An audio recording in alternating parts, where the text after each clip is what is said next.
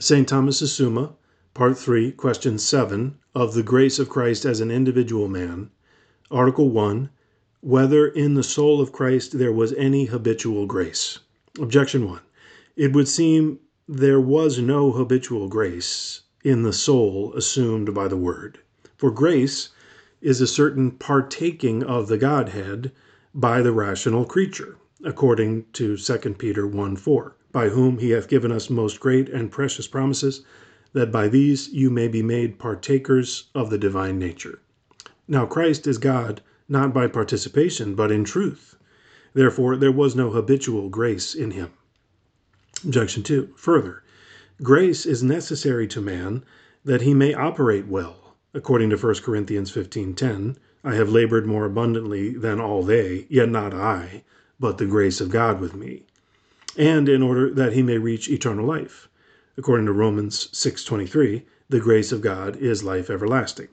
Now, the inheritance of everlasting life was due to Christ by the mere fact of his being the natural Son of God, and by the fact of his being the Word by whom all things were made.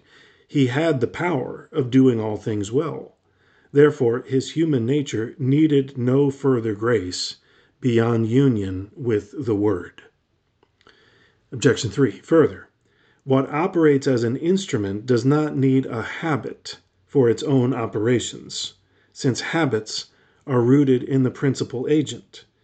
Now, the human nature in Christ was as the instrument of the Godhead, as Damascene says. Therefore, there was no need of habitual grace in Christ.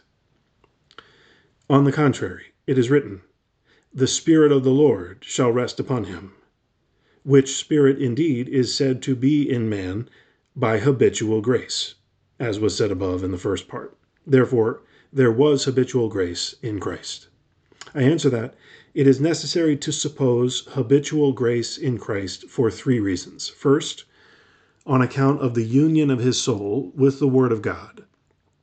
For the nearer any recipient is to an inflowing cause, the more does it partake of its influence.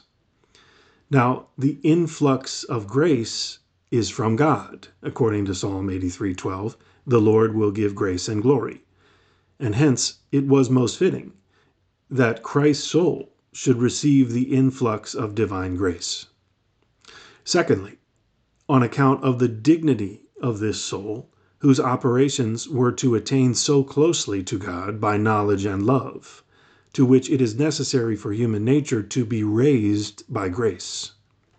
Thirdly, on account of the relation of Christ to the human race, for Christ as man is the mediator of God and men, as it is written, 1 Timothy 2:5, and hence it behooved him to have grace which would overflow upon others, according to John 1:16, and of his fullness we have all received, and grace for grace. Reply to Objection 1. Christ is the true God in divine person and nature, yet because together with unity of person there remains distinction of natures, as stated above in question 2, the soul of Christ is not essentially divine. Hence, it behooves it to be divine by participation, which is by grace. Reply to Objection 2. To Christ, inasmuch as he is the natural Son of God, is due an eternal inheritance, which is the uncreated beatitude, through the uncreated act of knowledge and love of God, that is, the same whereby the Father knows and loves himself. Now, the soul was not capable of this act on account of the difference of natures. Hence, it behooved it to attain to God by a created act of fruition, which could not be without grace. Likewise, inasmuch as he was the Word of God, he had the power of doing all things well by the divine operation. And because it is necessary to admit a human operation distinct from the divine operation, as will be shown in question 19, it was necessary for him to have habitual grace, whereby this operation might be perfect in him. Reply to Objection 3.